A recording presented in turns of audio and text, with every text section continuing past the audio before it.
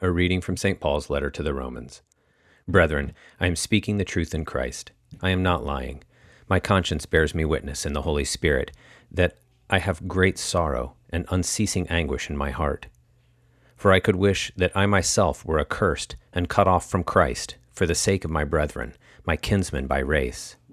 They are Israelites, and to them belong the patriarchs, and of their race, according to the flesh, is the Christ, who is God over all, blessed forever.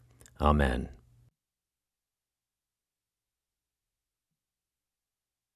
A reading from the Gospel according to St. Matthew.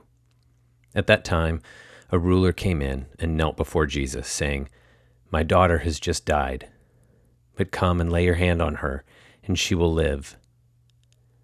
And Jesus rose and followed him with his disciples. And behold, a woman who had suffered from a hemorrhage for 12 years came up behind him and touched the fringe of his garment. For she said to herself, "If I only touch his garment, I shall be made well."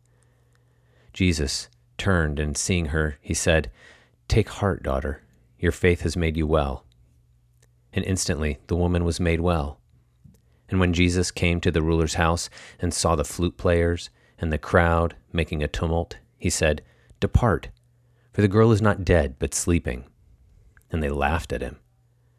But when the crowd had been put outside, he went in and took her by the hand, and the girl arose. And the report of this went through all that district.